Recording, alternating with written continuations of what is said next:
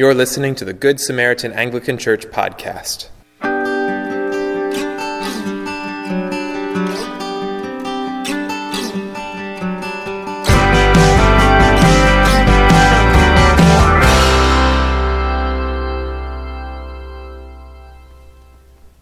The following sermon was preached on September 2nd, 2018.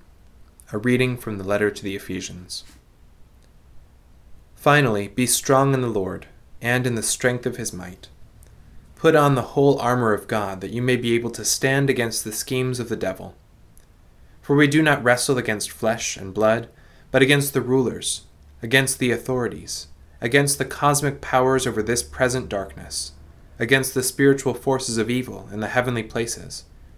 Therefore, take up the whole armor of God, that you may be able to withstand in the evil day, and having done all, to stand firm.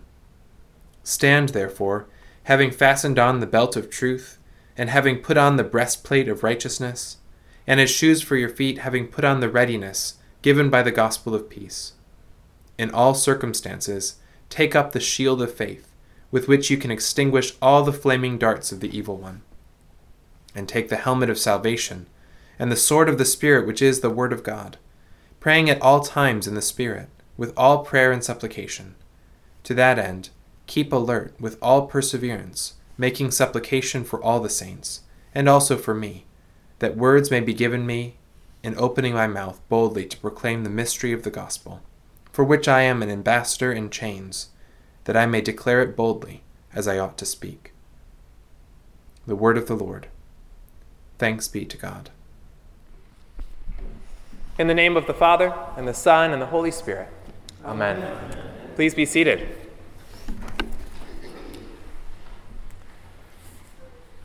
Well, I don't know if you've noticed, but we see a lot about something called culture wars in the news. This is what happens anytime we see this clashing between traditional Christian values and the rising liberal values on things like marriage and gender and sexuality and morality and religion, and the list could go on and on and on. But this makes big headlines frequently because of this clash in values in our culture. One side clashing against the other, and it has a warlike feeling to it, which is why we call it culture wars. It can be challenging to discern our proper response in these cultural shifts as Christians. Because on the one hand, we value and believe the truth of the scriptures and the things that we find there. We want to structure our own lives on it, and we feel that these are the values that would be most beneficial for our society. And yet, on the other hand, we don't want to seem hateful in our culture. That's the wrong impression we want to give, because Jesus is the face of love, and we want to be loving towards those around us. And so how do we navigate these cultural shifts? How do we come into these culture wars and make a difference and change the story and change the conversation in a way that builds people up instead of tearing people down? Well, I think one thing is to remember what we see in Ephesians today. In our passage from Ephesians, we see that our battle is not against groups of people. That's not where the war is for us as Christians. It's not even against our culture. It's against Satan and his demons. And so we read in Ephesians, we do not wrestle against flesh and blood, but against the rulers, against the authorities, against the cosmic powers over this present darkness, against the spiritual forces of evil in the heavenly places. And when we talk about rulers and authorities, we're not talking about government rulers, we're talking about spiritual rulers. And that's where our battle lies. And so even as we look at our culture, even as we look at these shifts in our culture, certainly sometimes we need to stand up and say something and do something, but we don't need to get sucked into the conversation as it is.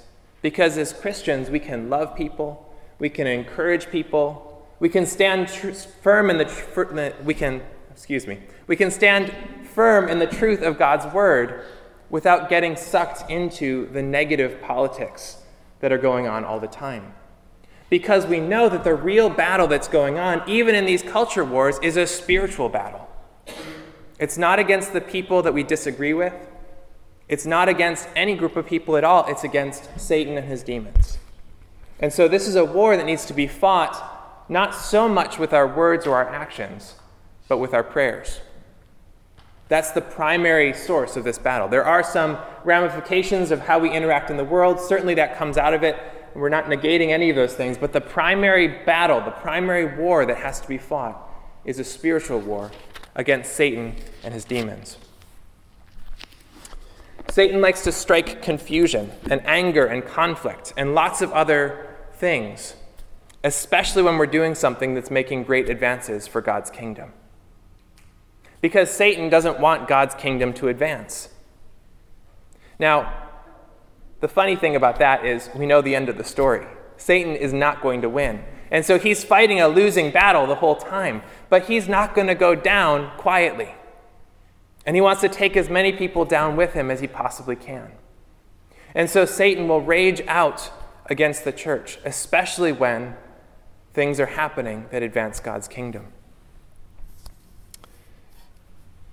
Now, before we get into talking about spiritual attack, which I think is very real, we need to just first preface that by saying not everything bad that happens to us is necessarily a spiritual attack. Sometimes we assign these external forces of spiritual attack when really what we're dealing with is our own laziness, our own disorganization, our own confusion, and our own conflict with other people. And so when we're talking about those things, you're going to do a lot better not to blame it on an external force, but to first look within yourself and see where you are the source of a problem and start there with fixing problems. But there is a reality of spiritual conflict and spiritual warfare. And these are things that happen generally from the outside, pressing in on us, things that make us feel as though the world is crashing in around us, things that bring conflict and strife. One commentator on this passage says that Satan seeks to alienate humanity from God by disobedience and by ignorance and corrupt thinking. He tries to separate people from each other through the alienating sins of greed, falsehood, anger, and all their other related sins. And so if you think about our culture right now and the polarized nature of our culture, it paints these culture wars in a different light, doesn't it? That there is a spiritual war even as we see the effects of this spiritual war in our physical world. But the war is a spiritual one. We also see these types of spiritual warfare in our relationships, chiefly our relationship with God. One of the ways Satan likes to attack us is to distract us from our relationship with God, from those disciplines that help us stay in connection with the one who gives us life, the one who created us. But spiritual attack also comes in the form of disruption of our relationships with each other. When anger and fear and negativity are popping up in our relationships, especially in relationships that are normally not characterized by those things, that could be a spiritual attack. Carrie and I don't often bicker with one another, but every once in a while we find ourselves in these negative spirals of bickering, and when we do, we can often stop and say, what is going on here? And often, it's external spiritual conflict coming in on us. And when we pray and we seek God together in that situation, the anger and the conflict and the bickering disappear. These are spiritual battles. And the same thing can happen in our relationships in the church. When we're at conflict with one another, when we are warring with one another, when we're bickering with one another, it distracts us from the things that God is calling us to do. It distracts us from moving forward in the mission that he's given us. And when that's the case, Satan feels like he's winning. And so Satan wants to attack those things. He wants to attack those relationships. But our God is a God of peace. And our God is a God of reconciliation. And he wants to draw us together. And that's always going to be the movement of God, drawing people together in him, not sending them apart from each other. And so when that's the case, again, we can stop, we can pray, and we can ask God to intervene and send his demons away from us. Because the beautiful thing is that in Christ, we have authority over those demons. Because he has authority over those demons. And he has given us the authority to send them away in his name. The primary thing to remember here, though, is that Satan is trying to disrupt the mission. Satan is trying to break apart marriages. He's trying to break apart churches. He's trying to do anything he can to keep God's mission of evangelism and drawing people to himself, to keep that from happening. And so you can expect when marriages are coming together in engaged couples, you can expect when churches are moving forward in mission, you can expect disruption to come in the form of these types of conflict and strife. And when we recognize those things and we pray, we have power over the enemy. It's important to realize, though, that we are not alone and we are not helpless in this situation. It can feel like we have these external factors pressing in on us and we can throw up our arms and feel helpless, but we are anything but helpless in these spiritual wars. Why? Because we have God. We heard in Deuteronomy today this remarkable passage where it says, "For what great nation is there that has a God so near to it as the Lord our God is to us whenever we call upon him?" Think about that. As the people of God, we have God right with us all the time. He is always near to us, and he always hears our prayers when we call out to him. He's always ready to hear us. He's always ready to take action and come to our aid. He's going to direct it. We don't get to direct him. He directs us. But he is always there, right there, ready to help us. There's a story that comes to us in the second book of Kings, which I think is often overlooked, but it's a remarkable story. And it's the story of Elisha. And the king of Israel was often at war with the king of Syria. And the king of Syria wanted to get the king of Israel. And so he would plan these ambushes and these attacks. The problem was every time he planned these ambushes and attacks, the Lord would let Elisha know about it. And then Elisha would let the king of Israel know about it. And then the king of Israel would circumvent the situation entirely. And so the king of Syria was going crazy trying to get Israel. And it wasn't working. And so finally, he asked, "What is going on here?" And his servants tell him, "Well, what happens is that every time you say something quietly in your bedroom, Elisha hears about it, and Elisha tells the king, and that's what happens." And he says, "Well, where is this Elisha? Let's get him." And so he sends his forces. They surround the town where Elisha was staying. And Elisha has this guy that comes with him. He's kind of like a sidekick. And the sidekick is looking out the windows, looking at all these armies coming in and pressing in on this town. And he's throwing up in his hands and he's saying, "Elisha, what are we going to do? What are we going to do?" And here's what Elisha says. "When the servant of the man of God arose early in the morning and went out, behold, an army with horses and chariots was all around the city. And the servant said, 'Alas, my master, what shall we do?' And Elisha said, 'Do not be afraid, for those who are with us are more than those who are with them.' Then Elisha prayed and said, 'O Lord, please open his eyes that he may see.' So the Lord opened the eyes of the young man, and he saw. And behold, the mountain was full of horses and chariots of fire all around Elisha. And when the Syrians came down against him, Elisha prayed to the Lord and said, 'Please strike this people with blindness.' So he struck them with blindness in accordance with the prayer of Elisha. And Elisha said to them, 'This is not the way, and this is not the city. Follow me, and I will bring you to the man whom you seek.' And he led them away to Samaria." And the story goes on from there. There's interesting things that happen. You would expect that Elisha would then surround them with the armies of Israel and murder them all. But that's not what he does. He sees them in their weakness and in their blindness. And when God opens their eyes, he says, "Here I am." And he tells the king of Israel, "Let's feed them." And they put on a big banquet for all these enemies of the people of Israel. Why is Elisha able to do that? Because he has the armies of the Lord God, the Lord of heaven and earth, of all the heavenly armies. He has them right there with him, surrounding him and protecting him. And if that was true for Elisha, you know it's true for us as well. We are not fighting against these principalities and powers, these authorities, these rulers. We're not fighting against them on our own by ourselves. We're fighting against them with one another as the body of Christ, the church, and with all the heavenly armies fighting with us. The battle is real, but those who are with us are far more than those who are against us. And so we come to this notion of the armor of God.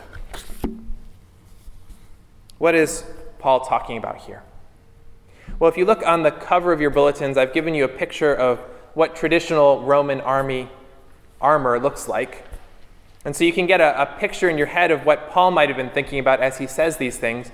But he's also drawing on a number of Old Testament passages, especially in Isaiah, that say very similar things. And the metaphor here is not rigid, it's flexible, but the idea is that these spiritual practices, these pieces of theology, serve as armor for us and deflect the attacks of the enemy. And so it's important to be aware of this, and it's important to put on this whole armor of God each and every day. So what is this armor and how do we use it? Well, first of all, we see in verse 14, Paul talking about the belt of truth. The belt of truth. Satan is a liar, and this is something that we see from the very first depictions of him as the crafty serpent in the book of Genesis.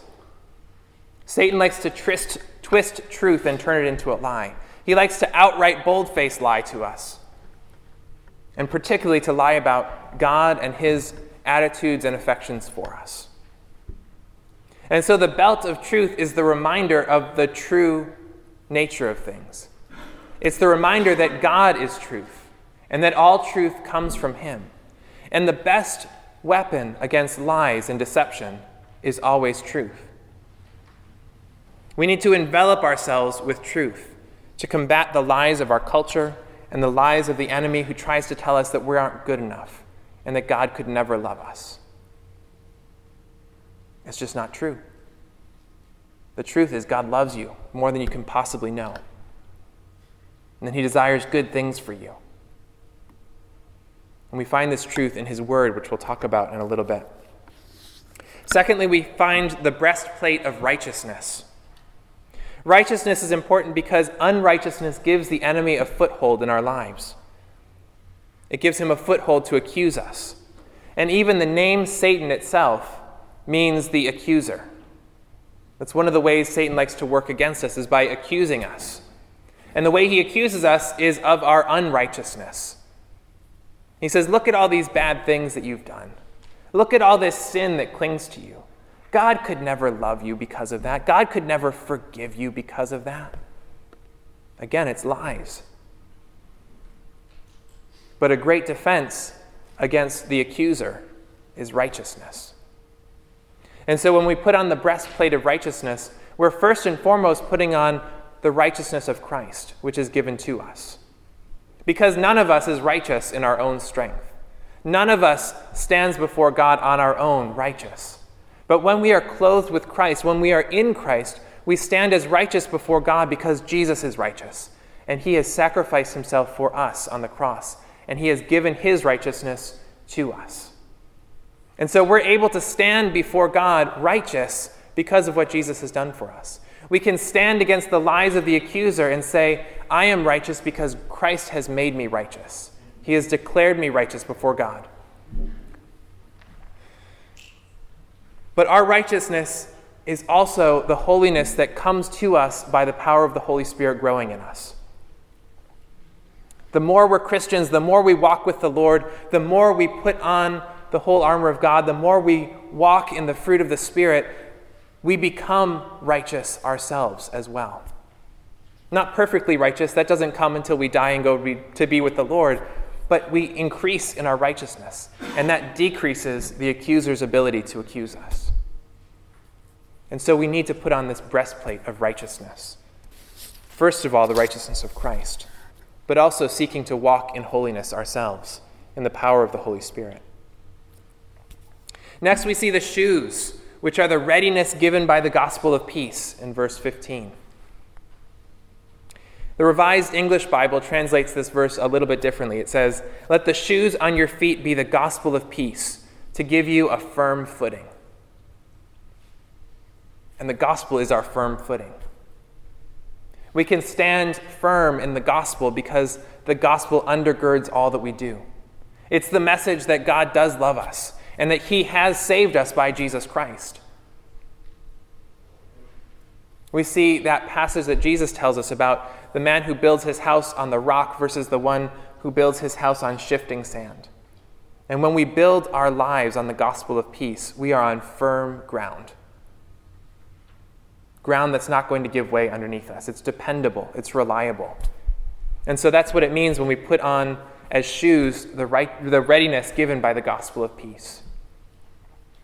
And then we see the shield of faith, which extinguishes all the flaming darts of the evil one. Isn't that a great image? You see these flaming darts coming from the enemy, and then you imagine the shield of faith putting them all out, just pinging off as though they're toothpicks instead of flaming darts. In Roman armor, one of the things that they had was this shield, and it was an incredible piece of technology in the Roman army, because if you look at, I think it's on this bulletin cover.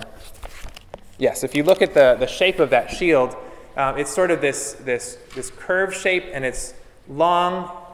And what the Roman army could do is they could interlock their shields and make a roof over their head and a front plate in front of them, and they could merge together and basically become like a tank, a human-powered tank with this armor plated all around them, defending them on every side, and they could march forward towards an enemy and deflect all these darts.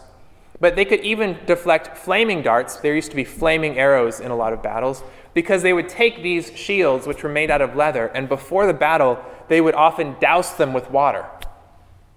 And that way, when the flaming darts would come, the flames would be put out instantly because of the water that was soaked up into the leather of the shield.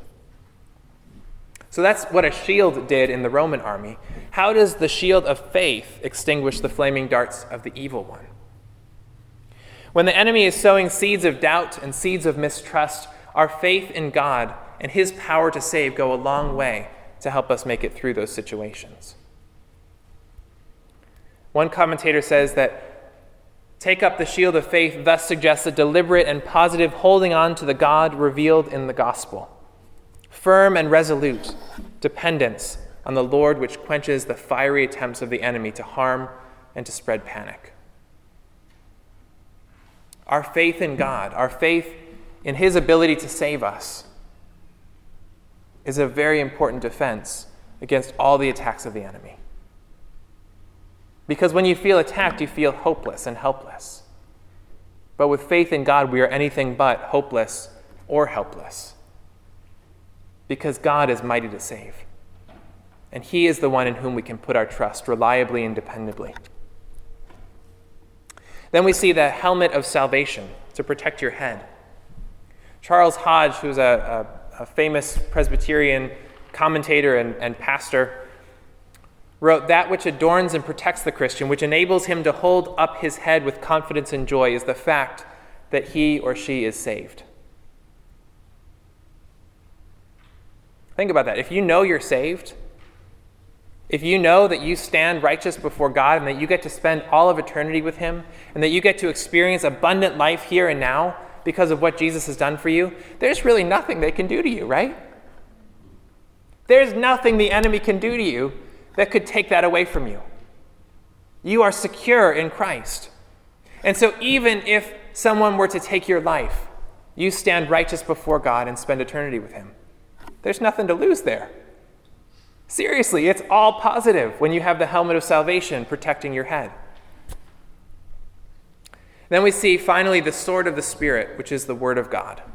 Verse 17. Similar to the belt of truth, the sword of the Spirit, the word of God, the best source of truth is the scriptures. It is God's word written to us. And so when we are doubting, when we're wondering if God is really speaking to us or if the things he's telling us are really from him or just something that we ate, we can look in the truth of his word and we can see truth, unchangeable truth, truth that has been written down for thousands of years and passed down from generation to generation reliably and faithfully. This is God's word to us. And we need to know God's word in and out because it's filled with this truth and it can combat the lies of the enemy. And so when the enemy tries to lie to us, just like he tried to lie to Jesus in his temptations, Jesus each and every time combated the lies of the enemy with the truth of God's word. It's a powerful weapon against the enemy. And so we need to know God's word. We need to memorize God's word. We need to hide God's word in our hearts, because when we do, it is ready to be used as a weapon against the enemy. The more scripture you memorize, the more readily God can use it in your life. And the more readily God can use it as you minister to others. But you need to remember for a moment that this is the only offensive weapon that's listed in this armor. It's the only offensive weapon. Everything else is a defensive piece of armor. The sword of truth is an offensive weapon. And so we have to remember who the enemy is. The enemy was stated right at the very beginning of this passage. We fight not against flesh and blood, but against the rulers, against the authorities, against the cosmic powers over this present darkness, against the spiritual forces of evil in the heavenly places. We need to be careful that when we use this as the sword, we're using it as the sword against the right enemy, against Satan. Because when we use this to club each other over the head, or to club our culture over the head, we come across as haters. We come across as bigoted. We come across as all kinds of nasty things that we don't want to be.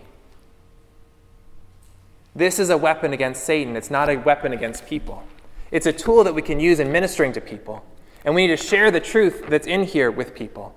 But we need to speak that truth in love, not as a war club. And so this can be a war club against Satan. Go war club all you want to against Satan. But when you're using this in the context of ministering to others, or against the culture trying to enlighten people about the lies that our culture is telling us all the time, we need to do that in a spirit of gentleness. Still the truth. We need to be firm in the truth, but we need to do so with a spirit of gentleness and love, not clubbing one another over the head with the scriptures. But definitely go ahead and club Satan all you want to. He can go for it. And finally, we see prayer. After Paul tells us about this whole armor of God, he then puts the whole thing in the context of prayer.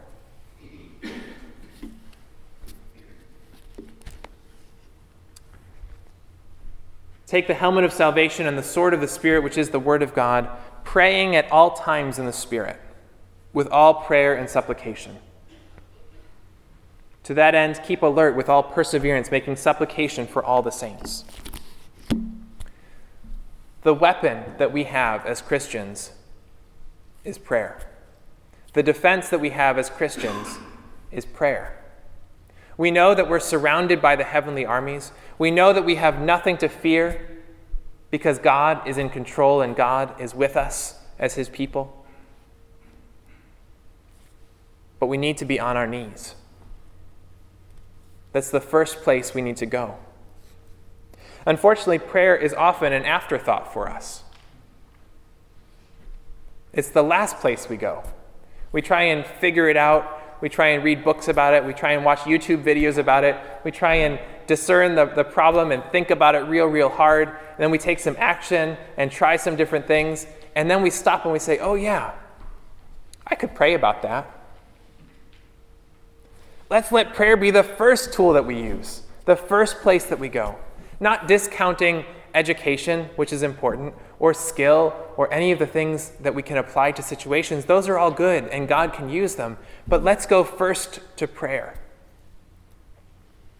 Because prayer puts us in touch with the one who knows all the answers to every problem. Prayer puts us in touch with the one who controls all the heavenly armies. You can't do it on your own. But God can do it in you and through us as his church, and through the heavenly armies that he controls. When we think about the goal, the end of all things, Paul tells us a little something about that at the very beginning of this letter to the Ephesians. He starts out by saying in verse 10, we'll start in verse 9, making known to us the mystery of his will according to his purpose which he set forth in Christ, as a plan for the fullness of time to unite all things in him, things in heaven and things on earth. That's where we're going. That's the cosmic plan. That's where God wants all things to be summed up. He wants to unite all things in him. Things in heaven and things on earth. All of it united in Christ. And we are called as a church to participate in this by drawing those who don't know Jesus into a saving love and relationship with him. Taking disparate things that have been torn apart and rent asunder and drawing them into the fullness of Christ. Uniting people in the body of Christ. Participating in this uniting thing that God is doing throughout all time and across all of history towards the ultimate consummation of this wedding between Christ and his church. Christ is drawing all things to the fullness of himself. This is important kingdom work, and the enemy is not going to like it as we advance. We've seen it over and over again. And there are certainly things that God calls us to do, but the greatest advances of God's kingdom come through the warfare that happens on our knees. We need to be in the world. We need to be sharing our faith with others. We need to be doing food giveaways and doing the other kinds of ministry that God calls us to. But first and foremost, we need to be doing the work of prayer. Asking God for his direction, for his guidance, for his counsel, for his provision. Asking him to watch over us and to direct our steps. Because we can plan all we want to on our own strength, and it will always come to nothing. But when we plan based on God's direction, amazing things happen. We need to be regularly on our knees praying for this church and for our mission together. We need to pray for favor with those who are not yet saved in this community, in Clay County, in Jacksonville and beyond. We need to pray for more laborers for the harvest, more people to come alongside us and to reach out into these communities to draw people into God's love. We need to pray for God's provision for this church. Provision that we might be able to carry out the mission that he's called us to.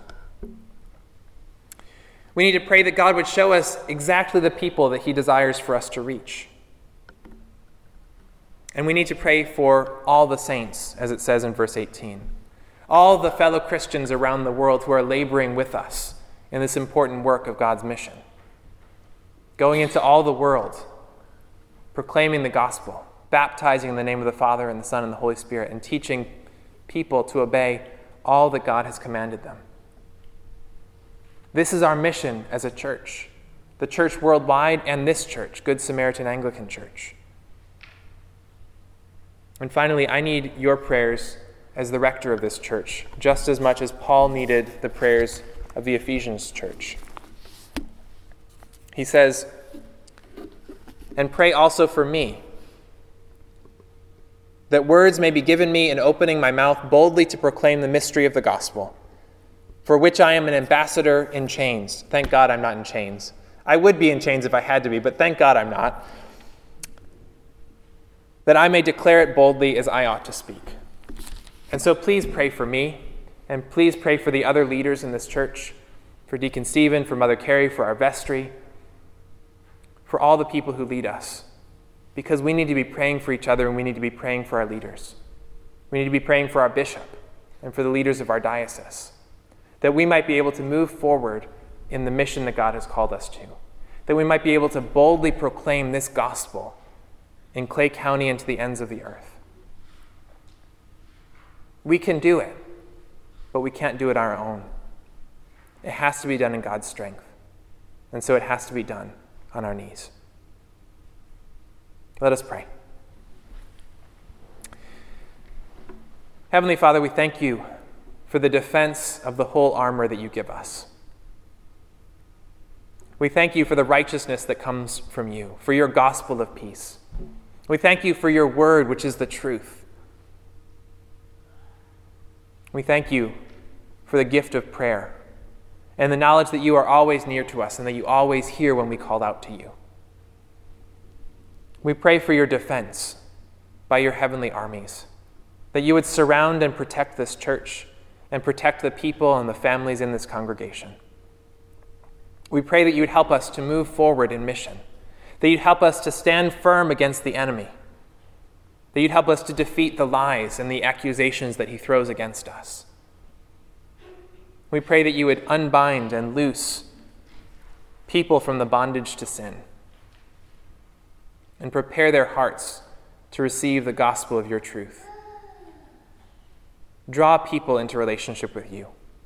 And we pray that you would use us mightily to that end. We offer ourselves to you, Lord. Do with us what you will. Guide and direct us. Please provide for us. And send us forward in your mission. In the name of the Father, and the Son, and the Holy Spirit. Amen. This has been a production of Good Samaritan Anglican Church in Middleburg, Florida. For more sermons, sermon notes, and information about our congregation, please visit www.goodsamaritananglican.org/sermons. If this podcast has been helpful to you, please subscribe and leave us a review with your favorite podcast player. Thank you for listening. God bless you.